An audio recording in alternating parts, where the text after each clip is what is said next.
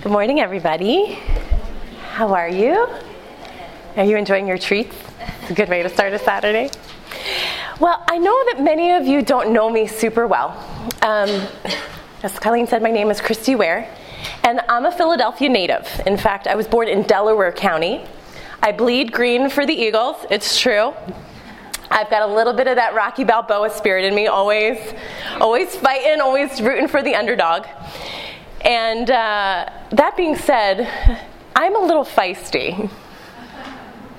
Back in the day, I had really big hair. And to be honest, when I first read this passage, I was like, Oh, no, he did not. He did not tell me that I need to pray for Cowboys fans. He did not tell me that I need to be quiet. And he certainly did not tell me how to do my hair. Right, but guys, we know that our God is good.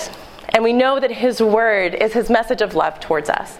And so instead of wagging my finger at Jesus, I tried to come at this passage with open hands. God, what do you have? What are you trying to say here?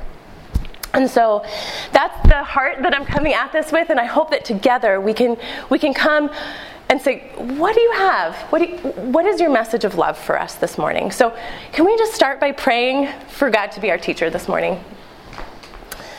Lord God, we long to know you more, and we long for you to be our teacher. And so God, this morning, if there is anything that is merely my opinion, I pray that that would quickly fade away. But God, what is your truth and your eternal truth? May it go deep into our hearts and bear a harvest, bear fruit, Lord, that lasts for eternity. We thank you so much that your promise is that your word will not return void without accomplishing its purpose. And so we bank on that this morning. So be here with us. In Jesus' name I pray. Amen. So this passage is one of the more contested passages in Scripture. But right at the very core of this passage is one of the most beautiful descriptions of salvation. And so I actually want to start in the middle and talk about what is very clear from this passage, okay? So if you would, I'm going to be using the Bible a lot. So if you have it in front of you, it's going to be very helpful. So this is 1 Timothy chapter 2. And I want us to start in verse 3.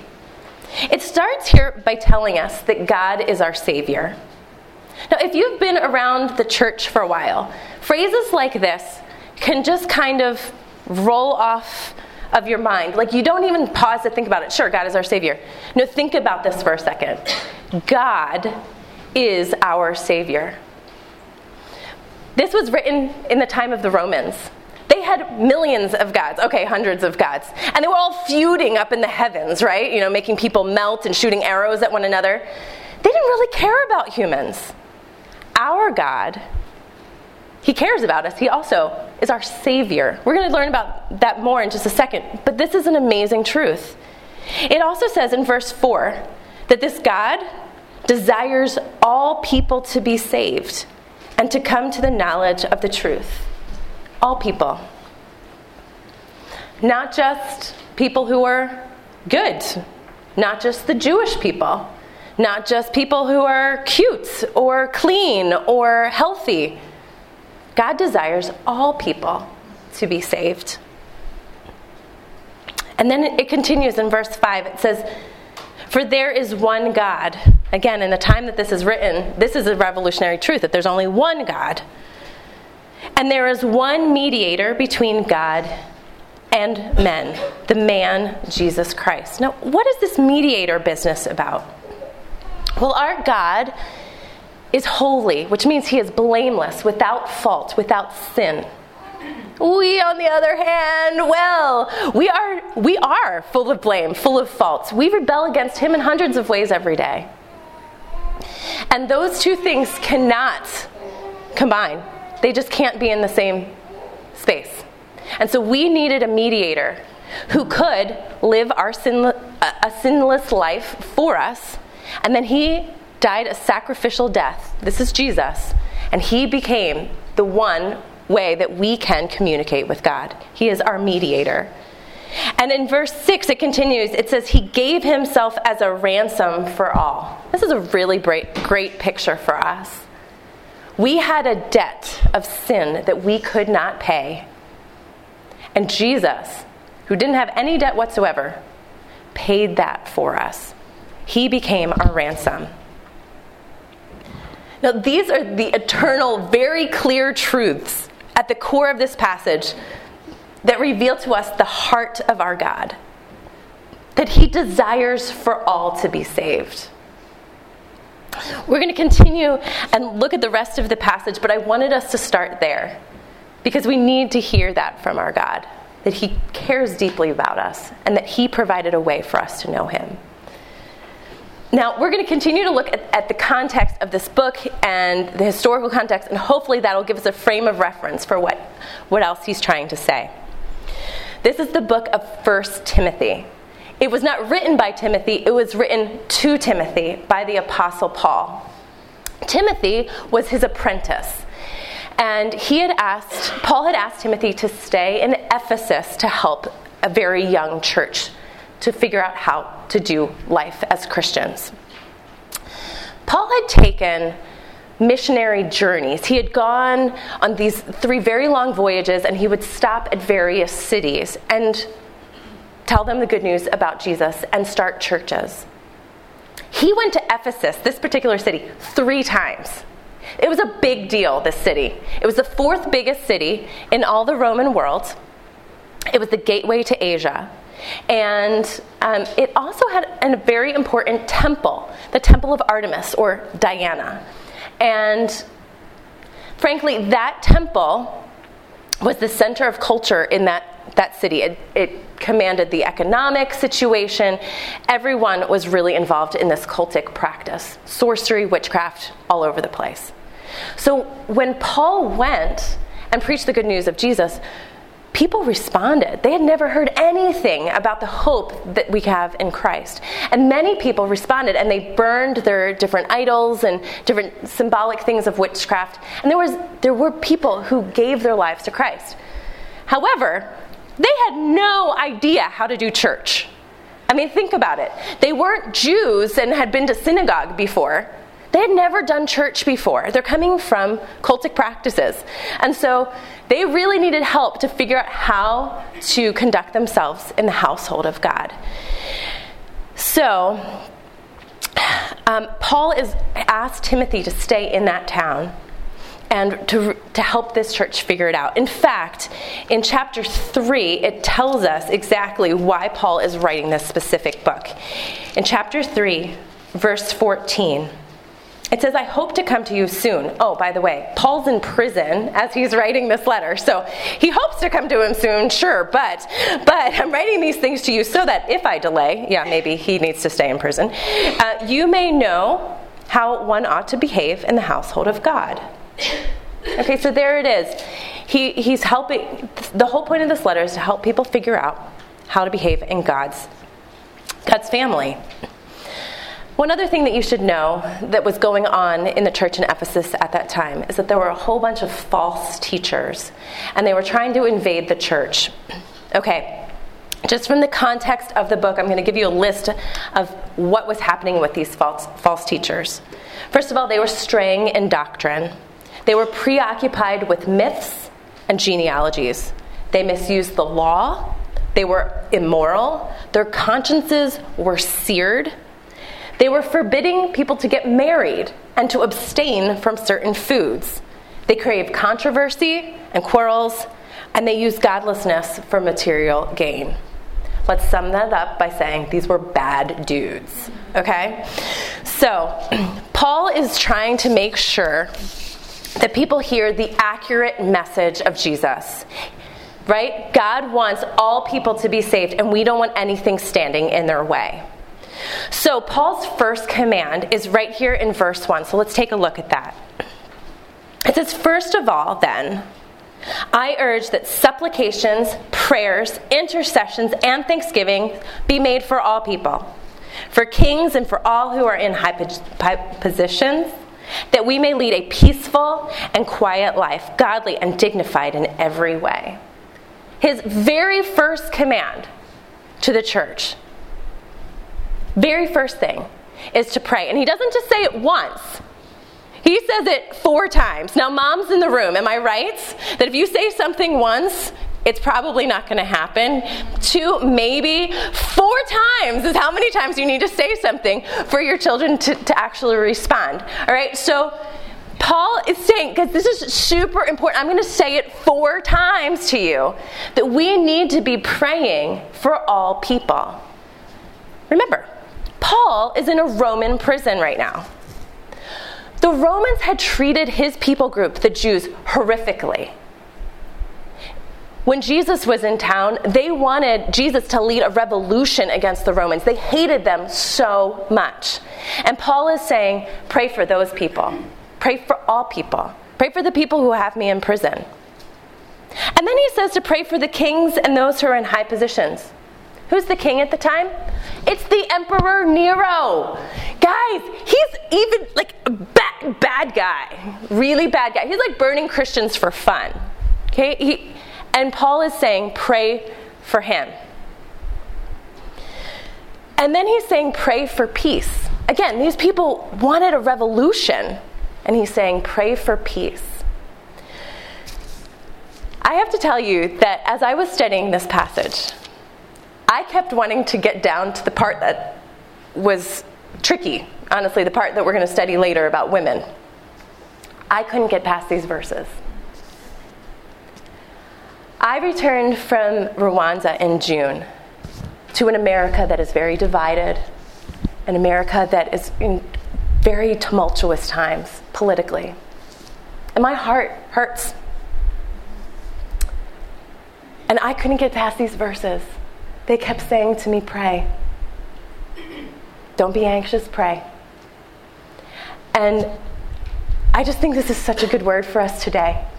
To be praying for all people. People we don't understand. People that we maybe have a hard time with. For our leaders. This is a good word for us today. In this century, this is a good word for us.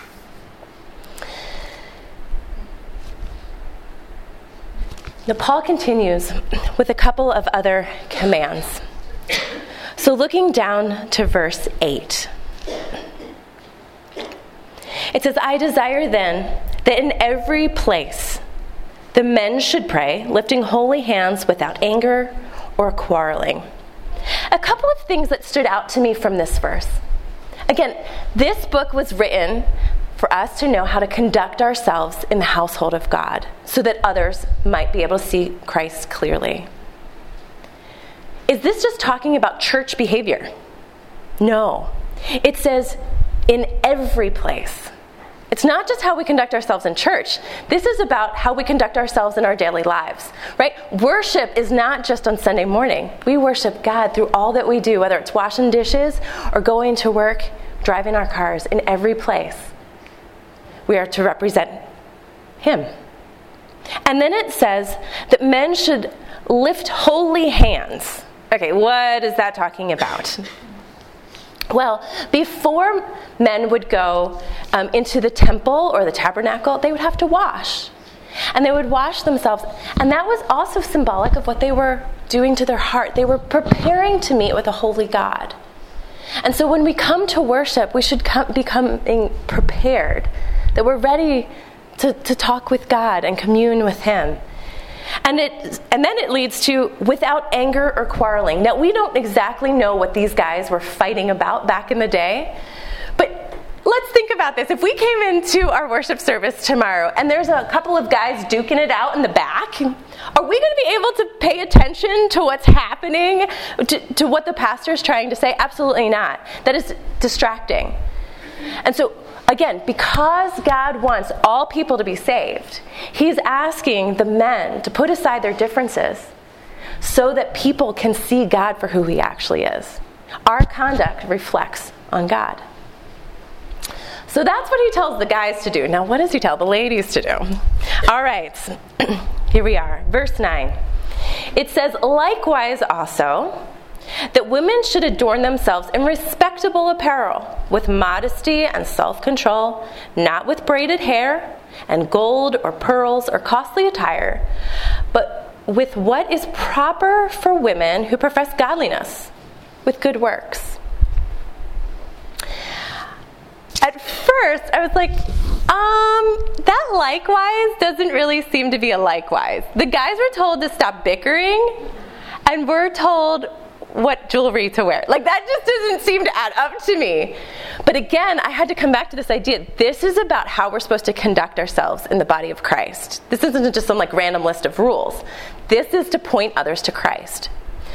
So in the context that the women of Ephesus were spending absorbent amounts of time and money on their hair. There would be these elaborate braiding that they would have done. And then they would bedazzle it with all sorts of jewels. And then they would walk into church. Now, ladies, if somebody came in with a multi-million-dollar haircut, right, or a hairdo, you would probably be having a little bit of a hard time worshiping, because you'd be so amazed by what you're looking at in front of you. But also, these hairdos were also a little bit edgy in the sense that they were provocative. And so what Paul is asking is that the women dressed modestly so as not to attract attention to themselves, but to point towards Christ. Ladies, if I had come in here this morning in my bathing suit, would you be paying attention to anything I'm saying? No, right? I mean, come on. You'd either be comparing your body to my body, or you would have been like, oh, that's a really cute style. I wonder where she got that. You would not be thinking about Jesus. And that's the whole point of what we're doing, right? The whole point of our lives as Christians is to point others to Jesus. So that's why he's asking the women to be modest. Is because he wants all people to be saved. Now, continuing from there, it says, let a woman learn quietly with all submissiveness. I do not permit a woman to teach or to exercise authority over a man. Rather, she is to remain quiet. For Adam was formed first, then Eve, and Adam was not deceived, but the woman was deceived and became a transgressor. We're going to come to verse 15 later, so we'll stop right there. Okay. Now, remember, one of the problems of the church in Ephesus were these false teachers. And it seems as though many of the women were being led astray by them. Chapter 4 tells us that the women were not getting married and that they were spending all their time gossiping. And 2 Timothy, the next letter that Paul writes to Timothy, says that women were giving in to these false teachers. It's very clear. They were giving in, and they were also giving in to worldly passions. So Paul is concerned for these women, and he's concerned that these women may lead this little fledgling church astray. And he refers back to another time in history when a man stayed silent and his woman got them into a heap of trouble. And that, of course, was Adam and Eve. If you were here for our last Women of the Word retreat, we heard about this. Colleen spoke on this in Genesis 3. There, Adam, who had received the instruction from the Lord, right? He did not step up to lead his wife away from the serpent. So they're all in this... Adam and Eve are in the garden together. The serpent starts talking to them, trying to deceive them. And Adam stays quiet. And Eve just completely engages with the serpent. He knew the truth and did nothing to stop her. Adam abdicated his role as leader, and Eve usurped him. Now, this is kind of potentially hard to imagine. So let's imagine that you have a friend who's on Who Wants to Be a Millionaire, right? And you know the phone a friend? They ask you to be the friend because you are the foremost expert on American history, okay? And eventually you receive a panicky call from your friend, and they're like, oh my goodness, I just can't think anymore, I can't remember. Okay. Who was the American patriot who rode through the Boston countryside? A, George Washington. B, Paul Revere. C, Donald Trump. D, Captain Crunch. And they are so nervous they don't know what to do. And so, what do you as a good friend do? You kind of just, gently massage them like, you really could go either way. Whatever you think is best is fine. And just completely say, I'm not an expert on this. Go ahead, you can do whatever you want. That's what Adam did. Is that what a good friend does? No. If you know the right answer, you step up and you say, Paul Revere, right? But Adam abdicated his role and let Eve run with it. And Paul is concerned that the same thing is happening again in this church. That the men are stepping back and that the women are going forward, and they're going forward in false doctrine. So he tells the women to be quiet and to submit to the male leadership. Thankfully, Shainu is going to tell us a little bit more about submission in her talk. But I have to wonder if this is not just as much a call to the men to step up as it is to the women to back down. Another just modern day example. I used to be heavily involved in singles ministry. And it always seemed to me like the girls were the ones running around doing everything. We planned all the events, got everybody signed up. And what did the guys do? They brought soda. This used to drive me bonkers. And I started to talk to my brother about it, and he's like, well, Christy, you volunteer for everything so fast. You don't give the guys a chance.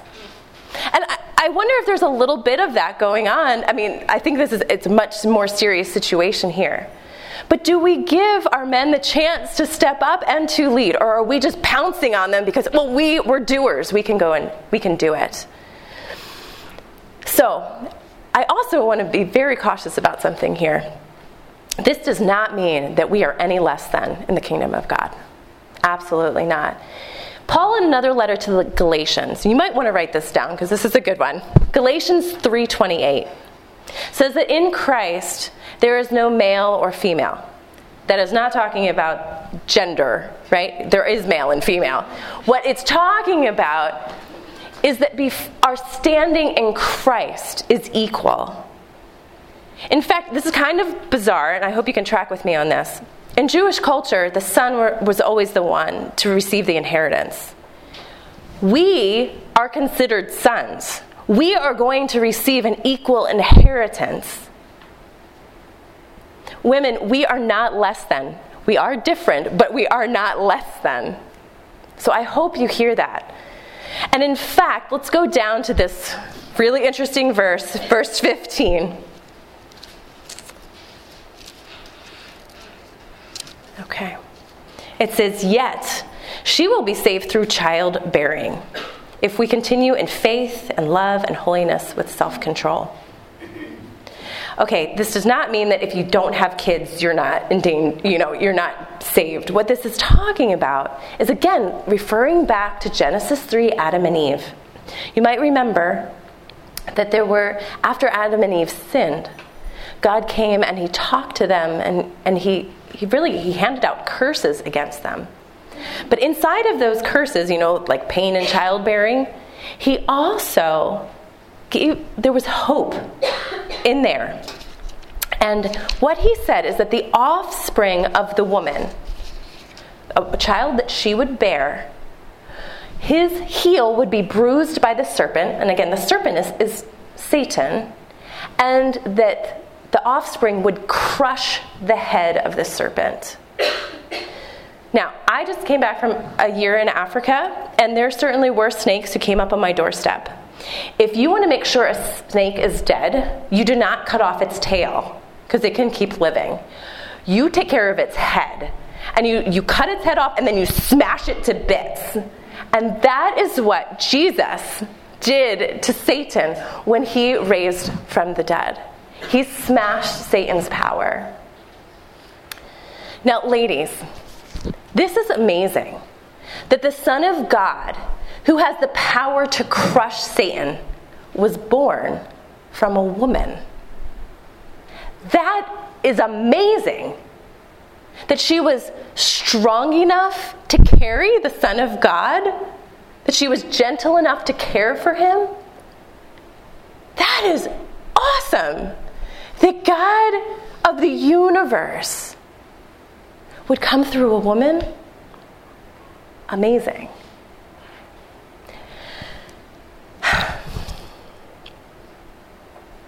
So ladies, I'm going to start wrapping up my time with you right now. I hope that you have heard that God wants all people to be saved. And I hope that you've heard that the reason we have certain, he asks us to dress modestly or to be submissive is not just to keep us in a box. It's actually so that we can point others to him. If you don't know Jesus yet, my prayer is that you've heard that he desires you. He desires you to be saved, and he made a way for you to be saved. And if you do know Jesus, I pray that you will see his heart for the whole world to be saved. And that, yes, you will start by praying for them, praying for the world, praying for all to be saved, praying for our leaders, praying for peace. I hope that we will make peace with others. Because if we're bickering, we can't represent Jesus well. Another action point for us would be that we think about our modesty. Are we dressing in a way that is attracting attention just to us or attracting people to Christ? And I hope that you've heard that we need to live out our role as women. Yes, with submission, but also in faith and in love and in hope that God has designed us for unique purposes. I started by reading this passage with my finger wagging it, But now I'm hoping, my prayer is that this finger won't be wagging at Jesus, but rather pointing others to him. So let's pray together. Father God, we humbly come before you. It is amazing that you entered our world to save us. And it is amazing that you were born of a woman. And it is amazing that you continue to use us ladies. As much as we fight with you sometimes. God, thank you for being our Savior. Thank you for continuing to work in our lives. And Lord, would you continue to teach us what that looks like, to follow you, so that others may know you. In Jesus' name I pray. Amen.